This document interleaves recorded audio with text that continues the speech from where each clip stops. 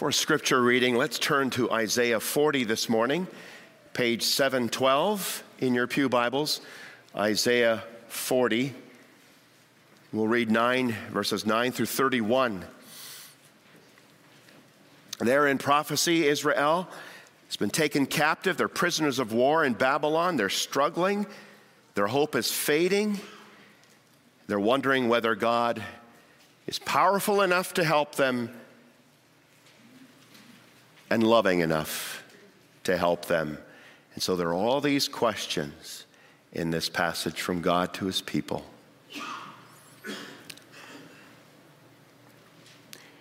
Questioning really their doubts. Go up to a high mountain, verse 9, O Zion, herald of good news. Lift up your voice with strength, O Jerusalem, herald of good news. Lift it up, fear not. Say to the cities of Judah, behold your God. Behold, the Lord God comes with might, and his arm rules for him. Behold, his reward is with him, and his recompense before him. He will tend his flock like a shepherd. He will gather the lambs in his arms. He will carry them in his bosom and gently lead those that are with young. Who has measured the waters in the hollow of his hand, and marked off the heavens with a span, and closed the dust of the earth in a measure, and weighed the mountains in scales and the hills in a balance? Who has measured the Spirit of the Lord, or what man shows him his counsel? Whom did he consult, and who made him understand? Who taught him the path of justice, and taught him knowledge, and showed him the way of understanding? Behold, the nations are like a drop from a bucket, and are accounted as the dust on the scales. Behold, he takes up the coastlands like fine dust. Lebanon would not suffice for fuel, nor are its beasts enough for a burnt offering. All the nations are as nothing before him. They are accounted by him as less than nothing and emptiness. To whom then will you liken God, or what likeness compare with him? An idol. A craftsman casts it, and a goldsmith overlays it with gold, and casts for it silver chains. He who is too impoverished for an offering chooses wood that will not rot. He seeks out a skilled craftsman to set up an idol that will not move. Do you not know? Do you not hear? Has it not been told you from the beginning? Have you not understood from the foundations of the earth? It is he who sits above the circle of the earth, and its inhabitants are like grasshoppers, who stretches out the heavens like a curtain and spreads them like a tent to dwell in, who brings princes to nothing and makes the rulers of the earth as emptiness. Scarcely are they planted, scarcely sown, scarcely has their stem taken root in the earth, when he blows on them, and they wither, and the tempest carries them off like stubble. To whom will you compare me, that I should be like him, says the Holy One. Lift up your eyes on high and see who created these. He who brings out their host by number, calling them all by name, by the greatness of his might, and because he is strong in power, not one is missing. Why do you say, O Jacob, and speak, O Israel, my way is hidden from the Lord, and my right is disregarded by my God? Have you not known? Have you not heard? The Lord is the everlasting God, the creator of the ends of the earth.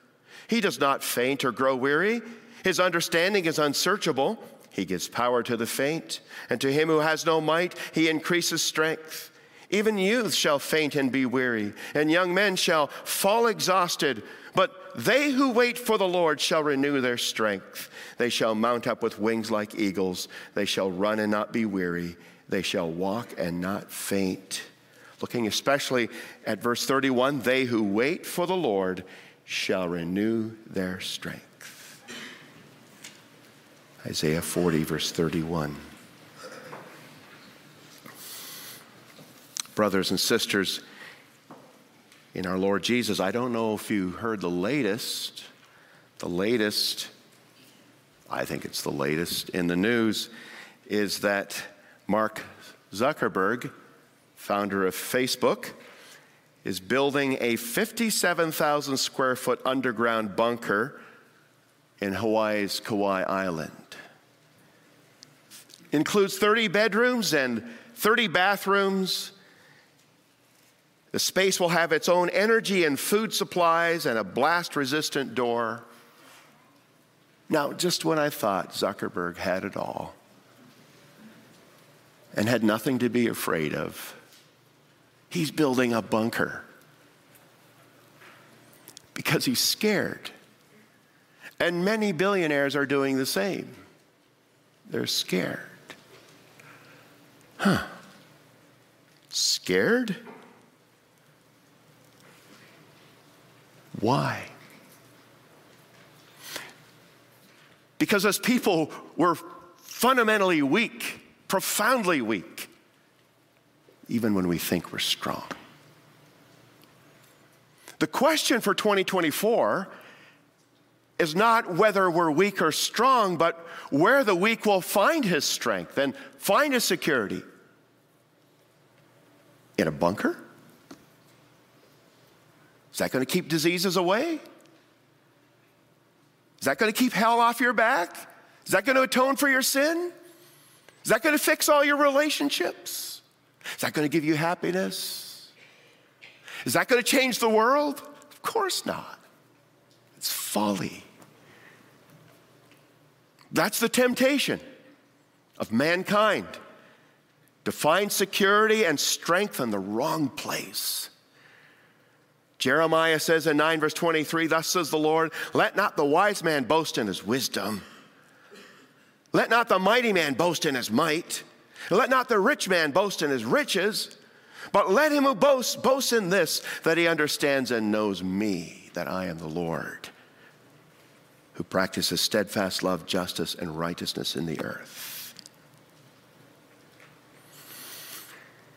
At the beginning of the year, it's so important that we rest in the only real power that can make us secure for whatever the year holds, for whatever we face now or will face along the way. And that's to rest in the promises of God. That's the bunker. That's impregnable, cannot be broken, and will keep you safe no matter what you're in, what you face, and what comes against you. The promises of God. And the special promise we want to focus on, this promise for the new year, is the Lord will renew your strength. The promise of strength. All kinds of promises we could meditate on, glorious promises, but this is the one that we want to focus on. Those who wait on the Lord shall renew their strength. Those who run to the Lord as their bunker shall renew their strength. First of all, we see in this passage that God hears the questions of his people. And secondly, that he shares his power with his people who call on him. And thirdly, he blesses our faith. When we wait upon the Lord, he blesses our faith. He hears your questions. Now, Isaiah 40 is filled with questions for a depressed and doubting people. Again, in prophecy, Nebuchadnezzar has vandalized the promised land, wrecked its cities, its farms, its vineyards, come into the holy city, tore down its walls, ruined, burned the temple, then taken the people as prisoners of war, and there they are in a pagan land with pagan culture, pagan gods, pagan temples. And in the beginning of Isaiah 40, there's a message of comfort, comfort. I'm going to bring you all back. I'm going to bring you to peace. Life is going to be good again. But the people are saying, I don't see it. Nice hope, Lord. I don't see it. And then God begins to ask questions. Do you doubt my power? Huh? Who has measured the waters in the hollow of his hand? Who made the Lord understand? Verse 14. Who taught him the path of justice? To whom will you compare God? 21. Do you know? Do you not hear? Has it not told you from the beginning? To whom will you compare me? And all these questions about God. Do you not know who he is? He's saying to them, behold your God. You're looking too much at your circumstances and your problems and your pain and your suffering and the corruption of this culture, and you're saying, there's no way the church can survive. There's no way that I can endure.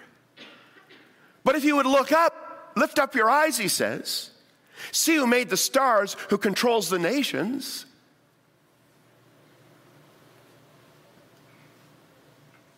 Princes are just dust to him. He blows and they fall over, though they think they're the mightiest men of the earth. Who did all this? Who holds the world? Who brought the stars into existence? How many stars are there? I have it written down here. I don't know how accurate this is. There are 400 billion stars in the Milky Way galaxy. 400 billion. There are 125 billion galaxies in the universe. And the total number of stars is about 10 billion trillions. And he says in the chapter, I call them all by name. And by my might, not one of them is missing. He's got a name for every one of them. Which means he's in charge of them. So if I have every star in my eye and a name for them, what about for you, my people who are named after me? So he asks them questions about him. Then in verse 27, he turns it around to ask them the questions they're asking. Why do you say, O Jacob? Why do you speak, O Israel? My way is hidden from the Lord, and my right is disregarded by my God. Now I want to deal with your questions about me. Were you eavesdropping, God? When did you hear me say it? I've been listening to your conversations.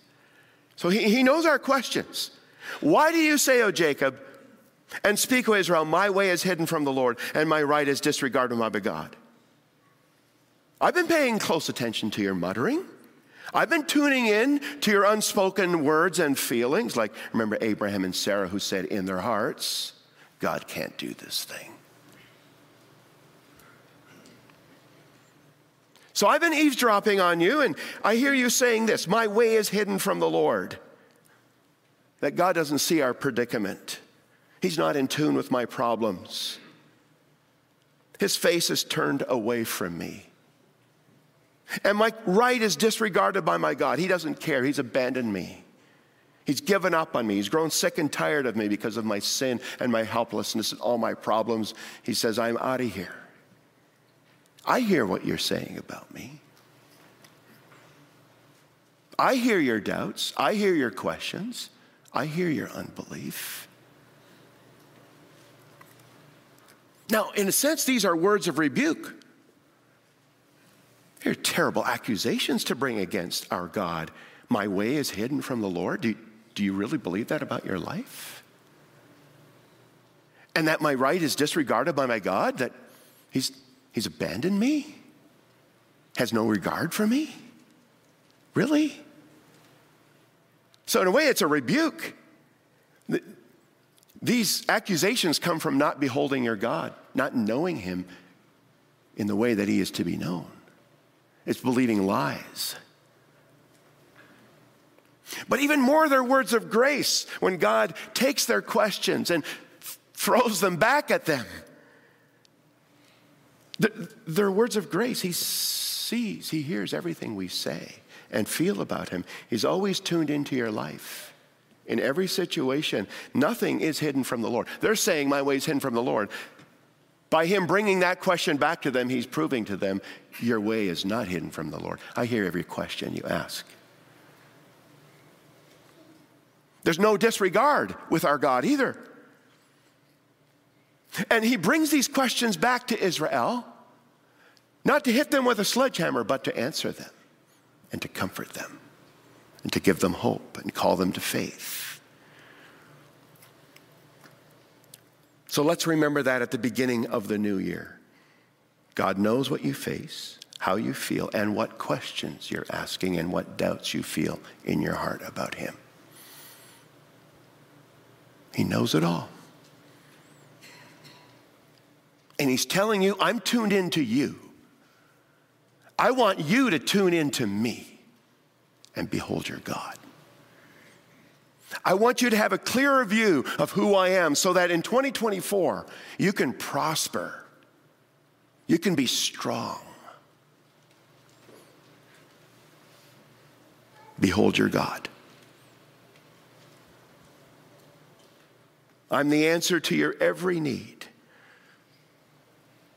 So that's the first thing. He hears their questions and brings them back to them, to us. The second, he shares his power. The next thing he says in the passage is, have you not known? Have you not heard? Look at verse 28. Have you not known? Have you not heard? Ever talked to a clueless person? Where have you been? How come you didn't know that? Well, that's what God's doing to Israel here for good reason. Haven't you known? Haven't you heard?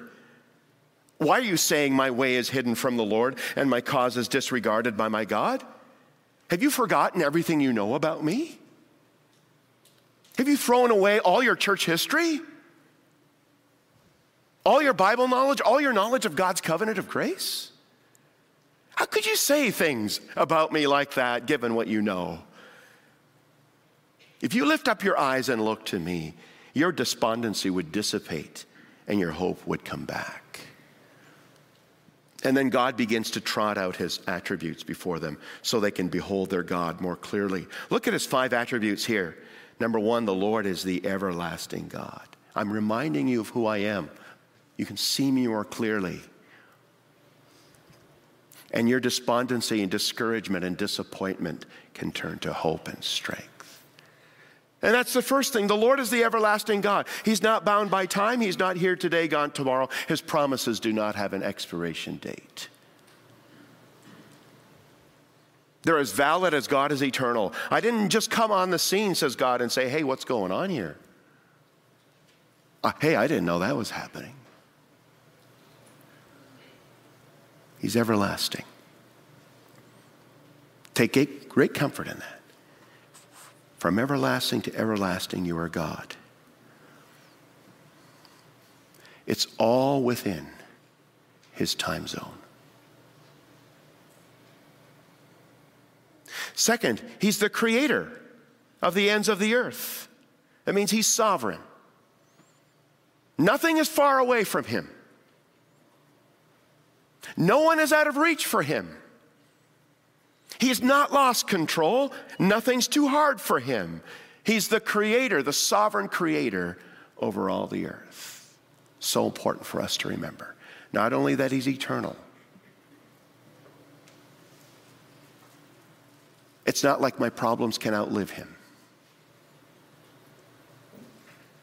And he's sovereign. Nothing is too hard for the Lord. Nothing is impossible with our God. The third attribute of God, he is tireless. He does not faint or grow weary. You see that? Are you tired?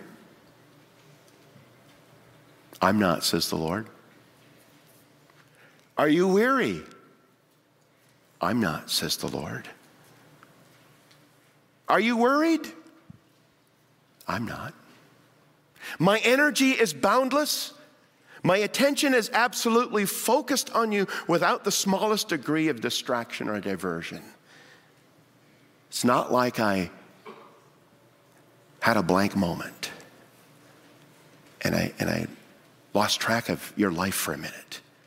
He does not faint or grow weary. The keeper of Israel, Psalm 121, doesn't slumber or sleep. And he says here, even the fittest young men get so tired, they fall down in a heap of exhaustion. Now, there are some young men here who I don't think they could ever get tired. They could run and not grow weary. Well, it doesn't take much to fall apart. It doesn't take much to fall down and be exhausted. So even the strongest and the fittest in their world can fall flat, but our God does not grow tired or weary. Fourth attribute of God, his understanding is unsearchable. He's incomprehensible. His mind is so deep and his wisdom so infinite, and we can't possibly know the length and the depth and the width and the height of God's intelligence and of his plans. It might appear that God is not doing anything. He's not paying any attention to you. He's forgotten you. But never underestimate the wisdom of God, the unsearchable wisdom and mind of God to be unleashing his power when he seems most powerless. Like Christ on the cross. He's unleashing a power that's crushing Satan, that's destroying sin, that's going to bring life, blessing, new creation. Did it look like it? The disciples, like Israel, they're sitting together in the upper room, so disappointed and discouraged and despondent, until the Lord shows up and proves his great glory and wisdom. So it may appear that God doesn't see the depth and severity of your situation or the situation of the world, and he doesn't know how to handle it, but he sees all and he clearly understands the way to victory. His understanding is unsearchable. Behold your God. We're like the servant of Elisha at Dothan. You remember that story in 2 Kings 6? The king of Syria is sick and tired of Elisha knowing everything he's doing. So he sends horses and chariots and a large army to go to Dothan where Elisha is living to surround the town and arrest him and bring him back. So the servant of Elisha gets up in the morning, steps out the door for a breath of fresh air, and he sees all these horses and chariots and this army surrounding their little town. And he says, "Alas, my master, what are we going to do?" And Elisha says, "Don't be afraid. There are more with us than there are with them." But all the servant can see is two of them, me and Elisha, and hordes of them.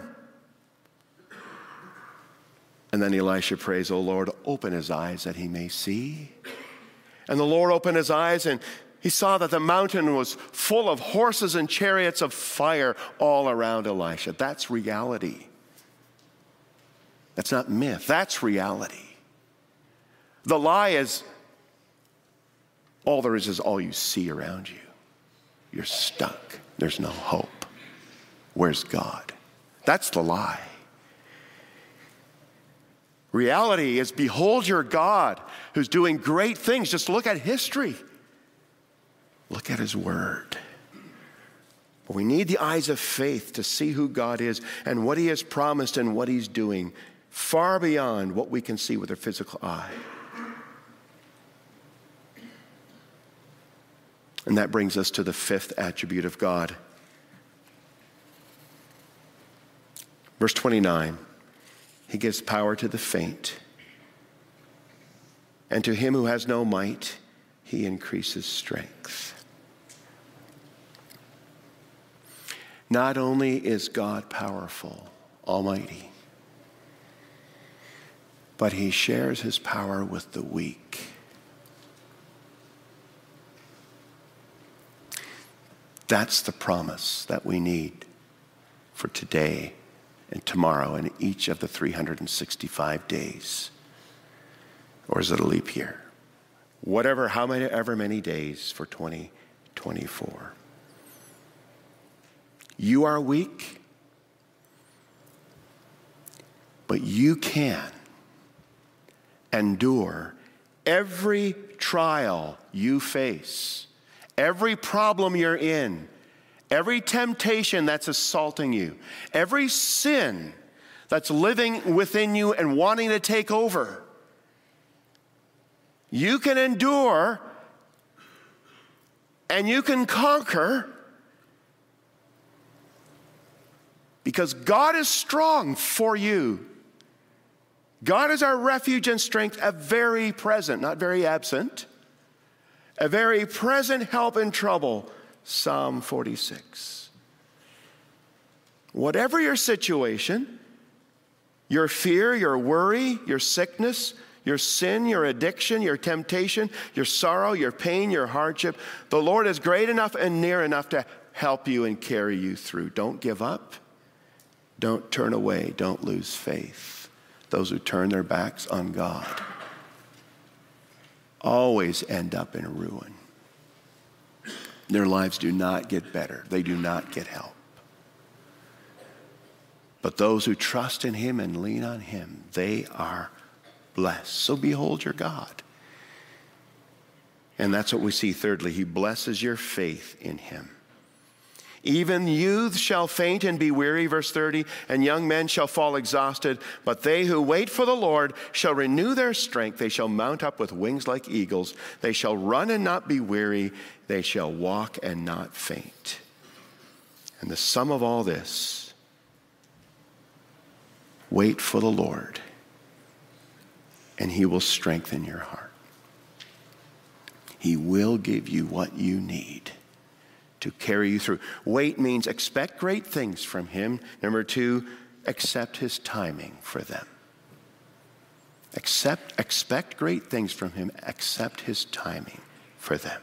His help will be just in time. He gives timely help, Hebrews 4. In the fullness of time, he sent his son. Though it appeared to be way too late, it was just the right time. And at just the right time, he'll return on the clouds of heaven. But lay your burdens before him. Live in the confidence that he will give you supernatural strength to do way beyond what you're naturally able to do. That's really what this means, that he shares his strength. And those who wait upon the Lord shall renew their strength. They'll mount up with wings like eagles. They'll run and not be weary. They'll walk and not faint. It's not saying that you'll be able to run the Boston Marathon tomorrow. It's saying what Paul says in Philippians 4. I can do all things through Christ who gives me strength. I can handle every trial. I can be given the faith I need, the love, the hope, the grace that I need to endure the race marked out for me without sacrificing God's word, without being unfaithful, without losing my principles of truth and faithfulness. Wait for the Lord. He'll make you strong. How do you wait for the Lord? Well, first, like Paul, you admit you're weak. You wait for the Lord by coming to him and saying, I'm weak, I can't handle this. I'm not enough for this. I simply can't do this by myself in my own strength. I am empty. And then you come to him and lean on him for his strength. You study him in his word and see his glory. You behold your God and see that strength and marvel, and you pray that strength for yourself. Give that to me. Give me yourself. This is why Jesus went to the cross. He went there in utter, absolute weakness, our weakness. Took that on himself. Our fainting, our weakness, our pain, our suffering, our death. He made that his own and rose in victory to give us strength and victory in weakness. It's all in him. Jesus accomplished that for you. Therefore, you know that he'll give that to you. God will give that to you through Jesus Christ. God says, fear not, I've redeemed you. I've called you by name. You are mine. When you pass through the waters, I'll be with you, and through the rivers, they will not overwhelm you. When you walk through the fire, you will not be burned, and the flame shall not consume you. I want to close with the story of Annie Johnson Flint. She lived 1866 to 1932. She was twice orphaned. First, her biological parents died before she was 6. She was given to a Christian couple. Then her adoptive parents died by the time she was in her late teen years. She wanted to study and become a teacher, but her body was overtaken by severe arthritis when she was in her mid-20s. She spent the next 45 years of her life all crippled up. Pain, excruciating pain. What did she do? She spent her life writing letters, poems, and greeting cards for others, even though one wonders how she could hold a pen with her gnarled fingers. And her conviction was that God intended to glorify himself through her in her weak earthen vessel. She took much comfort in God's promise, my grace is sufficient for you, for my strength is made perfect in weakness. And she could say with the Apostle Paul, when I'm weak, then I'm strong. And she wrote this hymn. I don't even know the tune of it, but it's on the back of your bulletins. What God hath promised. What God hath promised. God has not promised skies always blue, flower-strewn pathways all our lives through. God has not promised sun without rain, joy without sorrow, peace without pain. But God has promised strength for the day, rest for the labor, light for the way, grace for the trials, help from above, unfailing kindness, undying love. God has not promised we shall not know toil and temptation, trouble and woe. He has not told us we shall not bear many a burden, many a care. God has not promised smooth roads and wide, swift, easy travel, needing no guide, never a mountain rocky and steep, never a river turbid and deep. But God has promised strength for the day, rest for the labor, light for the way, grace for the trials, help from above, unfailing kindness, undying love. So what shall the weak do? Build a bunker? Yes, as long as it's the right bunker. Find refuge in the promises of God, that now he gives you strength day by day, and he's leading you to victory, and that victory is on the way. Amen. Let's pray. Our Father and God, we praise you that your strength is sufficient for us each day this year, each moment. We are not enough, but you are. Help us to see that. Help us not to put our security and confidence in physical human strength and stuff and riches and wisdom, but to put all our confidence in the everlasting God, the glorious one, our Savior. Thank you for taking our pains and weaknesses to the cross and crushing them and coming out in victory so that we might share in that victory. And that after we endure the suffering of this present time, there is victory ahead. So give us that faith to persevere, resting in your promise that you make the weak strong. In Jesus we pray, amen.